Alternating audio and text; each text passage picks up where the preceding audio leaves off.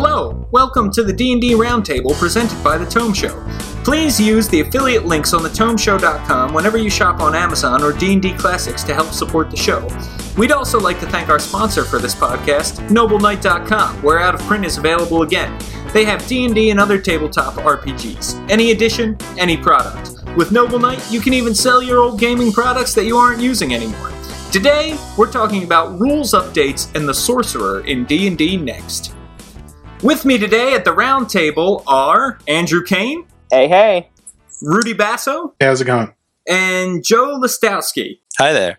Guys, why don't you give us a little bit of your gaming background? Andrew Kane, let's start with you. Sure, I started playing Dungeons & Dragons in high school with 3rd edition right before it made the transition to 3.5, which I also played in. And then I also just completed a campaign, level 1 through 30 in 4th ed, and now I'm playing around with D&D Next. Awesome. Rudy, how about you? Started with 4th edition, played that for quite some time, moved on to 5th. Also played a little Ghostbusters RPG, a lot of fun. You know, recent news, Harold Ramis left us, very disappointing. I want to get back into it because it's such a great game. And also GMing a Star Wars Saga Edition game right now. Also lots and lots of fun. Joe, how about your background? Well, I feel kind of like the old man. I also started in high school, but that was back in the early 90s, around the 1st edition, 2nd edition changeover. I have played every edition since then. I'm a big fan of 4th edition. I run D&D encounters at my local gaming store, and I'm also running a weekly Fantasy Flight Star Wars Edge of Empire game. Wow, that sounds incredible. Guys, first up, we're going to discuss an article that Mike Mearls put out about a month ago that is called A Few Rules Updates. And he's got a lot of interesting rules updates here that we're going to cover. But the first thing I want to talk about is passive perception is back. For me, this is pretty exciting. I love the idea of passive perception because it allowed your party to try to spot something without you informing them that there was something to spot. Or something to listen for, or something to find within the room where they were. And I really thought that was a great way of executing that without letting them know when they were choosing to not actively be aware. But what are your opinions? Joe, what do you think? Well, I think it's a better, faster option than making people roll checks for no reason, which is what you can do if you're a jerk of a DM, and also to keep people from metagaming and knowing, hey, I missed something and I didn't roll well enough, I should check more. So I think it's a good tool. Yeah, absolutely. Rudy, what about you? I like passive perception for the most part. The only thing that makes me uneasy is that if a DM does want his party to make a perception check, he's going to probably have to set the DC to above the player with the highest passive perceptions in the party, which I think can kind of constrain a dungeon master a little bit. Yeah, absolutely. I think you're right in talking about passive perception. It's knowing when to use it that is very important. I think if you're traveling along from village to village, it's good to let people be using their passive perception then. But if they actively want to search for something, you've got to make sure that you are allowing for that. So you want to set your DCs in a place where they're not constantly succeeding and not constantly failing, because that would ruin the fun for people one way or the other. Kaner, what do you think?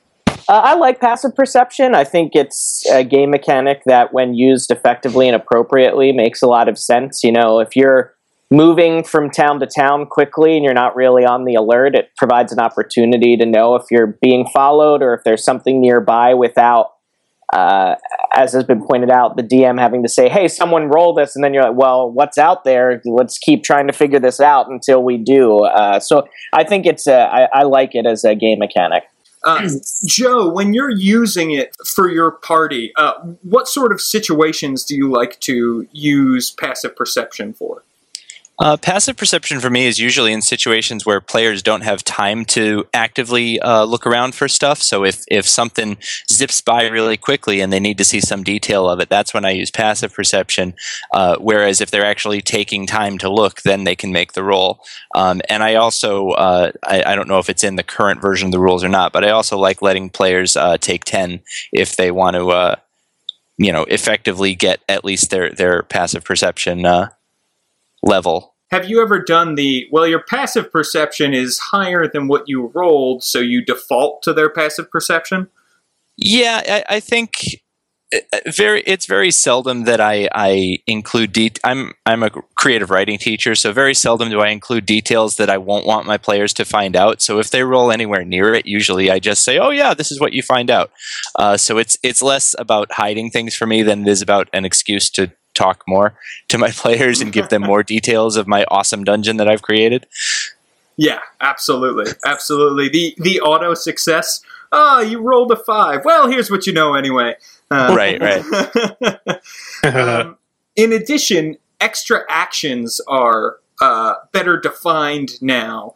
Specifically, Mike mentions multi-class characters and how if you have an extra action from being a rogue and you're a 2-weapon fighter who also has action surge, you can only sort of pick one of those actions rather than taking a couple levels of monk, a couple levels fighter, a couple levels of rogue, a couple levels of wizard, cast a swift spell, do all this stuff that you could do by limiting you to one extra action per turn. I think, in theory, this rule makes sense if you're from like a mechanical standpoint of trying to stop cheaters. However, it does get a little dicey for me because if you're a 2-weapon fighter, you have chosen that over sword and shield because you always want that offhand attack. And so I feel like when you take action surge, you should still be able to get that offhand attack if you're not being abusive. I feel like the rule right now is too general and needs to get a little more specific. It feels like they're using a meat cleaver rather than a scalpel. But I'm interested to hear, what do you guys think? Andrew, let's start with you. I agree 100% that the rule needs more definition because what I like about Next so far is the streamlined battle. It moves the game along and it allows you to do other stuff that involves role-playing. But I don't think that should come at the expense of hamstringing characters. If you choose 2-weapon fighting, one of the reasons you're doing that is to have your 2 attacks. You don't want to take away an action or force someone to have to choose just because of that. And you want to avoid the other extreme of kind of stacking everything on top of each other and dealing massive amounts of damage / making turns take 10 minutes. Sure, absolutely. Rudy, what do you think? I agree that they're too vague with this introduction of this rule, but I think it's important that they at least started with it. It's better to start, to use this weird analogy again, start with a meat cleaver to carve up these rules rather than no cutting implement at all. So I'm going to run with that. Yeah, I can think of certain. In our party, we haven't had anyone trying to take 1 million actions on their turn. But my brother was complaining a lot about Rogue. And I think if you put 2 and 2 together that he can get more attacks, if he multiclassed into Fighter a little bit and took Action Surge, he would have jumped at that opportunity. So I think it's a good idea that they're talking about this rule now. I think while their heart may be in the right place, it feels like this rule is more reactive than proactive. It's like they're coming from a place of, we better make sure people don't try to cheese the system, instead of why don't we do something that's going to be really fun and give people cool options. And I think that both of those are aimed in the same direction, but I think the way they go about it makes it more limiting for players now because they're trying to cut back on what those crazy min-maxers might do instead of saying, what can we do to make it the most fun for the most people? If you look at something like 13th Age, which is sort of a 3rd edition, 4th edition hybrid done by a couple of the writers from both of those editions, Rangers with 2 weapons sometimes get an extra attack, but it's not a guaranteed. It's whether your die roll is even or odd. If it's even, you get a second swing, even if you miss the first one. And so that's kind of a really fun and dynamic action economy, because you don't know on any given round if you're going to do tons and tons of damage or miss twice or whatnot, but it gives you a much more exciting feel to the character. And I think mechanics like that are a better way to go than to just say, here's the one rule that rules them all, and you ranger with your 2 swords. If that barbarian over there has a huge double-handed axe and takes the action surge, then he takes just as many attacks as you do and does 4 times the damage. Yeah, absolutely. And I think you're right. When you're thinking about these rules, it shouldn't be how can we prevent cheating? It should be how can we create the maximum fun? And like you said, those are pointed in the same direction, but one has a loftier goal behind it, and I think goes further, which is what we want to see. And I love that thing from 13th Age. I think getting an even number is exciting, and that's what you're hoping for, and it reduces some of the decision points that you make during combat that can bog down combat of, should I take my second attack, or should I use my cunning action instead, and then it's going to depend on your first roll and that kind of thing. I think it really makes a lot of sense to try to be more fun within your game rather than to try to shut down cheaters and let abusers run the system. The other thing I want to talk about here is all PC races have their speed reset to 30 feet. I think it's probably a good thing to have this universal speed system, particularly when it comes to new players, so that they know, okay, my speed is 30 feet. This is what it is, unless I'm in heavy armor, which we're going to touch on in a second.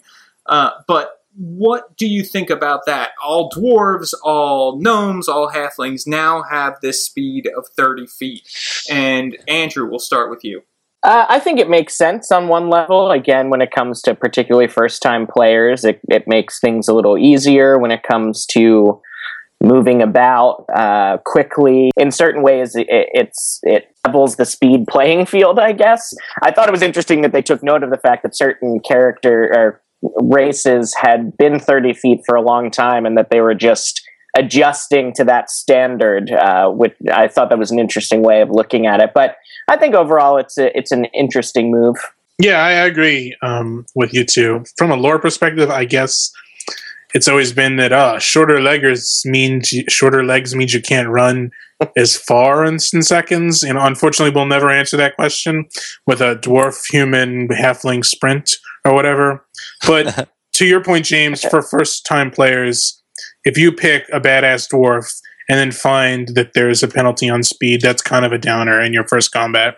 Because I assume as a dwarf, you're going to want to get in people's faces and smash them. And if you're lagging behind, that's not going to happen. Joe, why don't you talk to us a little bit about this? And I know you have a particular opinion about feet versus squares, and touch on that. Well, the big issue I have with that is that there are no mechanics in the game that deal with anything less than 5 feet.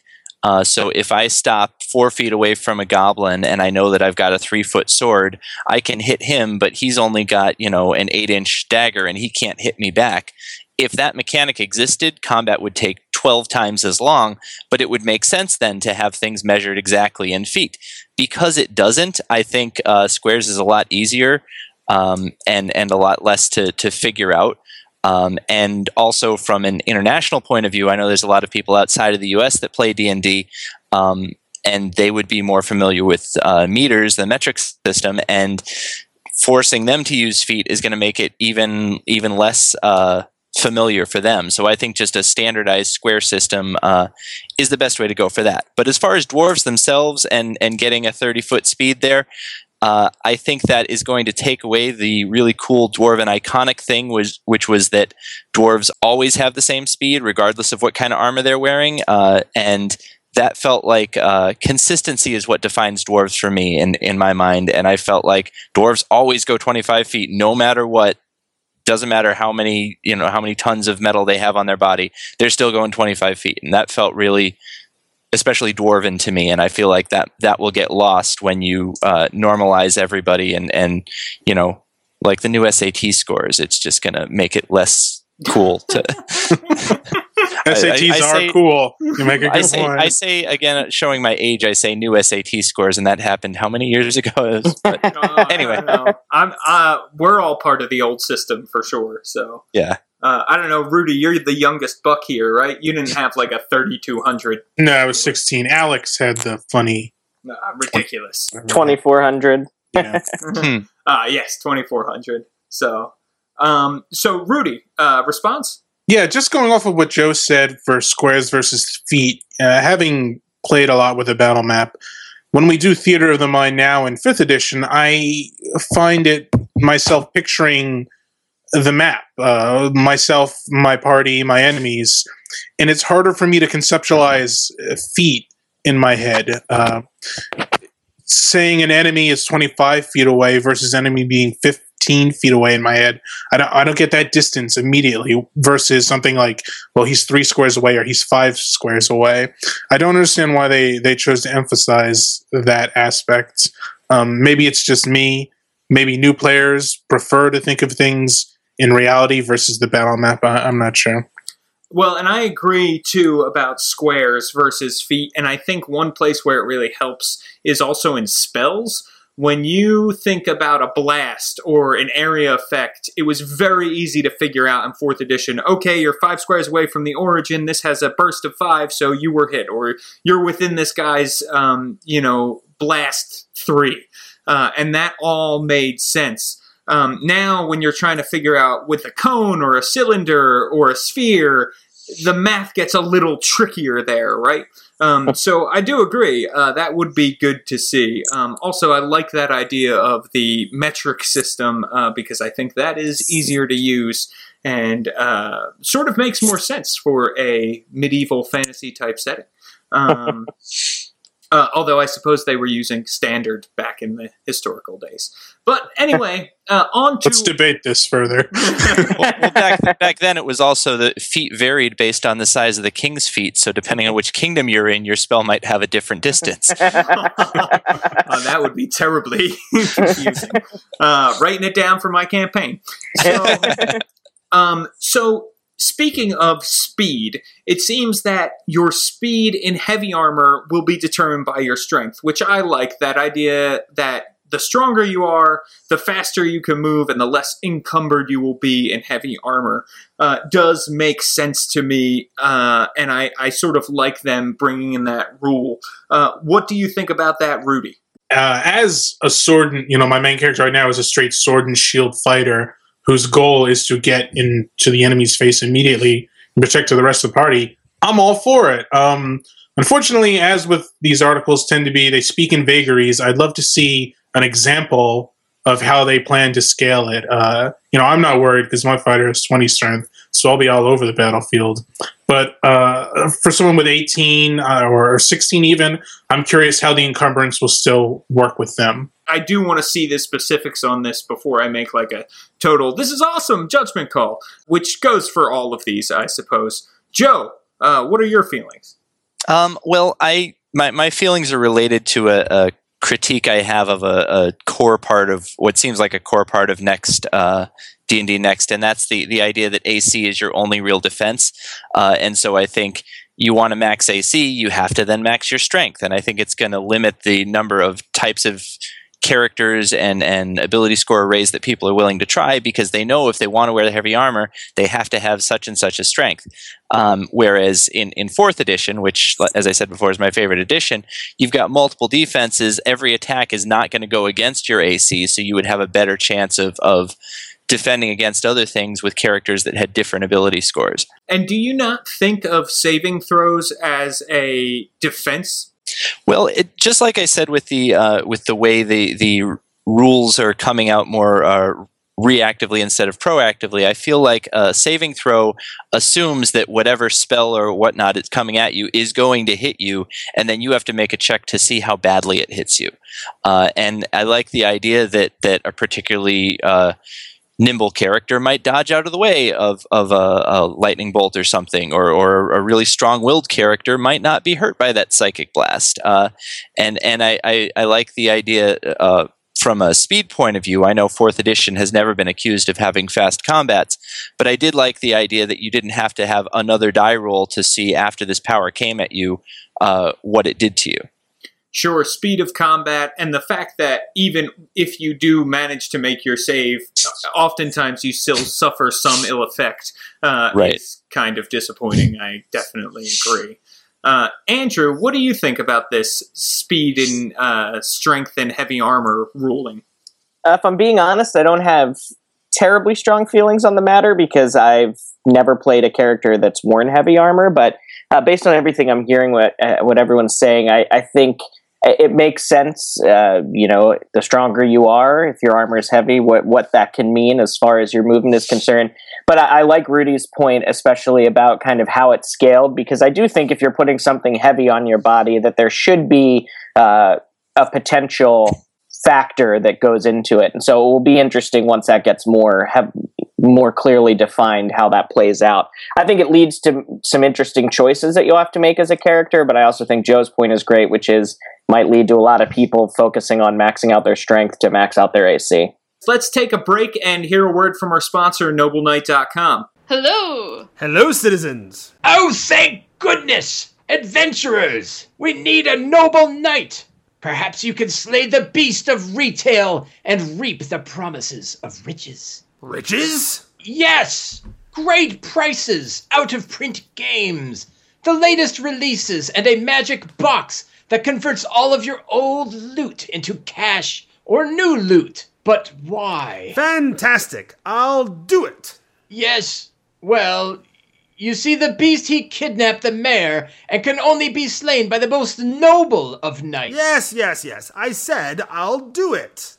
Yes, the thing is, I was talking to her. What? Fear not, kind citizen. The noble knight will save the day, rescue the lord in distress, and liberate all that loot in a way only possible at Noble Knight. If you'd like to get your hands on Noble Knight's loot, head over to thetomeshow.com and click on the link in the show notes for this episode. And don't forget to tell them that the Tome Show sent you. Ha, I got to do something to help out. And we're back. All right, the next article I want to talk about is also by Mike Mearls, and this one is all about the Sorcerer in D&D Next. And I have to say that I was a little underwhelmed by the article. He talks about how it's going to have the Sorcerer will have the same spell progression as the Wizard, but is going to use these sorcery points within the article, and the sorcery points can be used to get extra spells or to heighten your damage or range or other pieces of the spell that are not yet defined. They're also going to be used in connection to your sorceress heritage. And right now he outlines it looks like Draconic is going to be an option and Wild Mage is going to be an option.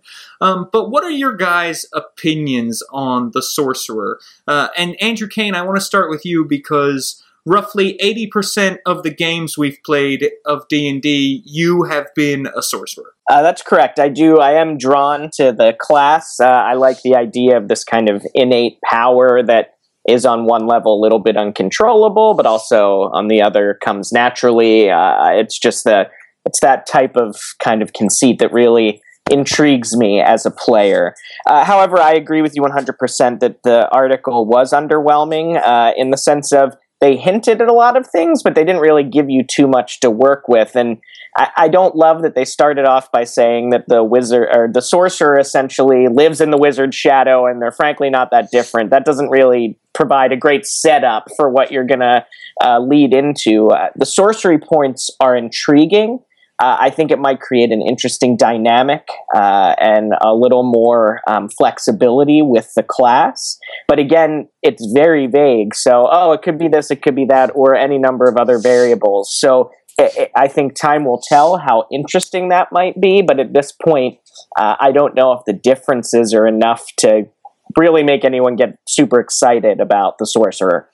Sure, right now it feels too close to the Wizard to really be its own distinct thing. Joe, what are your thoughts on the Sorcerer? Well, before I talk about the mechanics of the Sorcerer, I just want to mention that many, many belts on your body do not a suit of armor make. The artwork that they chose for this article, I feel, John Shindahet has done a wonderful job since he took over as lead artistic guy on the D&D project, and I don't think he had much to do with this. This feels like they just did a search for give me a sorcerer image and make it a kind of weird one because we're still not sure where sorcerer is going, and they got this, and the guy's just wearing a bunch of belts, and that doesn't really tell me anything other than that he's maybe terrified that his pants will fall down. But from a mechanical point of view, the first sorcerer that we saw in the playtest was a better wizard than the wizard and a better fighter than the fighter. So I hope that they put some effort into balancing that more. But these willpower points or the sorcerer's points, whatever they're called there, I feel like there's too many options for what they can do, and I think there's going to be too much to juggle. And I think somebody trying to decide, okay, what's the best thing to put these points into, and then they'll never put their points in anything else. So like, if you can max the damage on your spells by spending points, why would you ever do anything else? Or if you can do some other really cool thing. So that's my general take on it with this vague thing that we've been given so far. Yeah, absolutely. Well, and I have to say that this is a joke Andrew and I have shared often, that the sorcerer comes from the 3rd edition player's handbook, that art, and his outfit is supposed to suggest his chaotic nature, and therefore it was changeable every day, so it could change based with his mood. Correct me if I'm wrong, but I believe John Shindahead has actually, I believe he was let go. Was he? Oh, well, that yes. explains why they're going back to crappy art then. Yeah, absolutely. Yeah, absolutely. Sick burn on Wizards. Sorry, I Oh no, that's totally negative fine. about things. Oh yeah, they're listening. So You're right. for you, Yes. Joe. Yeah, well, and I think I totally agree with you. He was awesome. Rudy, how do you feel about the sorcerer?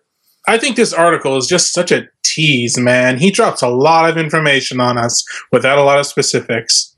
I mean, the idea of sorcerer points on their own sound cool, but then you can also, as Joe pointed out, make your spells even stronger or have these weird physical manifestations. Whoa, that sounds awesome. It sounds almost like 2 classes. Maybe this might be hinting at subclasses. Maybe there will be some sort of fighter sorcerer who uses his draconic powers to make him stronger or what have you. Again, I'm complaining about how vague these are, which I guess is the point. They're supposed to just hint at things to come. But come on, man, give us a little more information than this. Yeah, I agree. It is very vague, and I think they're trying to define it by using the wizard as the hey, it's like the wizard except for these things. And I think maybe that's also what is making us feel like this class is too much like the wizard, or like it's 2 separate classes. That makes perfect sense. The one thing he does mention is the warrior mage that we first saw in months ago that relied on willpower points. And as you cast spells, you would use up those willpower points, and then whatever your sorceress aspect was would come forth. And the example in the playtest was the only sorceress sort of power available was Draconic, and you would become this awesome Draconic fighter. And I don't think that's what we're going to see in the Fighter Mage subclass. One, because it didn't make a lot of sense. Like, there was no bad thing about using up all your willpower. Like, why wouldn't you just blast everything and then use it all up and then be like, oh, now I'm a dragon, this is awesome, I can kill people. It didn't make much sense to me. But I am excited to see a subclass of Fighter Mage. But what do you guys think it's going to look like? And Joe, we'll start with you. Well, I think they could go a lot of ways with it. They have a lot of previous fighty / magic-y classes to draw from, whether it becomes a blade singer or a sword mage or something kind of like the Hexblade. There's a lot of different ways they could go with it. I just want it to be, whatever it is, I want it to not take away from the uniqueness of people who want to play fighters or people who want to play wizards, because if you can hit as well as a fighter and also throw fireballs at stuff, then why would anyone play fighter? I completely agree. I want to see a fighter that incorporates magic into his fighting style. Maybe he can teleport around while he attacks, like the Swords Mage from 4th Ed. Maybe his weapon is imbued with certain attack powers, or maybe that's his thing, is that he can imbue his weapon with different styles of elements or cold or iron or what have you. I don't want some guy that just can throw a fireball in someone's face and smash him with an axe. I want something truly unique and something that fits within the warrior class, the fighter class, because at the end of the day, this is a fighter. He should be fighting. Yes, absolutely agree. The fighter should definitely be fighting. And I think your option for an axe-wielding fireball guy comes within multi-classing. And that's how you get the balance of that right, is you level up, the same amount, but your progression towards a fireball and towards your extra attack are less because you're focusing on two disciplines rather than just one. Andrew, how do you feel about fighter mages? I'm in pretty much solid agreement with what's already been said. I think one of the great things that, something we've already pointed out was one of the things that made this article about the Sorcerer Meh was how similar it sounds to the Wizard. So what's the difference really? And so again, you're going to want something that is unique, but also works within the confines of the class it's supposed to fit within. So I agree that you don't want basically a sorcerer who is also a really good fighter. You got to find ways of incorporating those things to make a fighter with some interesting magic potential, or, a sorcerer who is primarily a magic user but isn't, left into the 3rd edition. When he's out of spells, he's at the back of the crowd firing in with his crossbow because he's got nothing left to do. And the last thing I want to talk about, guys, is trolling through the comments here. It seems that some people think, even though the sorcerer is too close to the wizard, that there isn't room for the warlock. And I disagree with that completely. I think there's plenty of room left for the warlock. A lot of interesting options have been discussed, and it sounds like there's going to be multiple builds, one that's straight magic usury, one that incorporates a little more melee, and one that incorporates summoning some creatures. Which I would love to see all three. I think that would be really awesome. But I want to hear from you guys. What do you think the Warlock is going to be like? What's on your wish list for the Warlock? And Joe, let's hear from you. Well, I think your first mistake was reading comments on the internet. Never do that. Never do that. No, that's always important feedback from comments. Oh, yes. That's right. Ron Paul 2012. Oh gosh. So I really like. I don't. It's going to sound weird. I don't really care about the warlock mechanic. I like the story aspect of warlocks. I like. Wizards are the dedicated students who spend years studying arcane texts so that they can use magic, and sorcerers are the rich kids who were born with power that.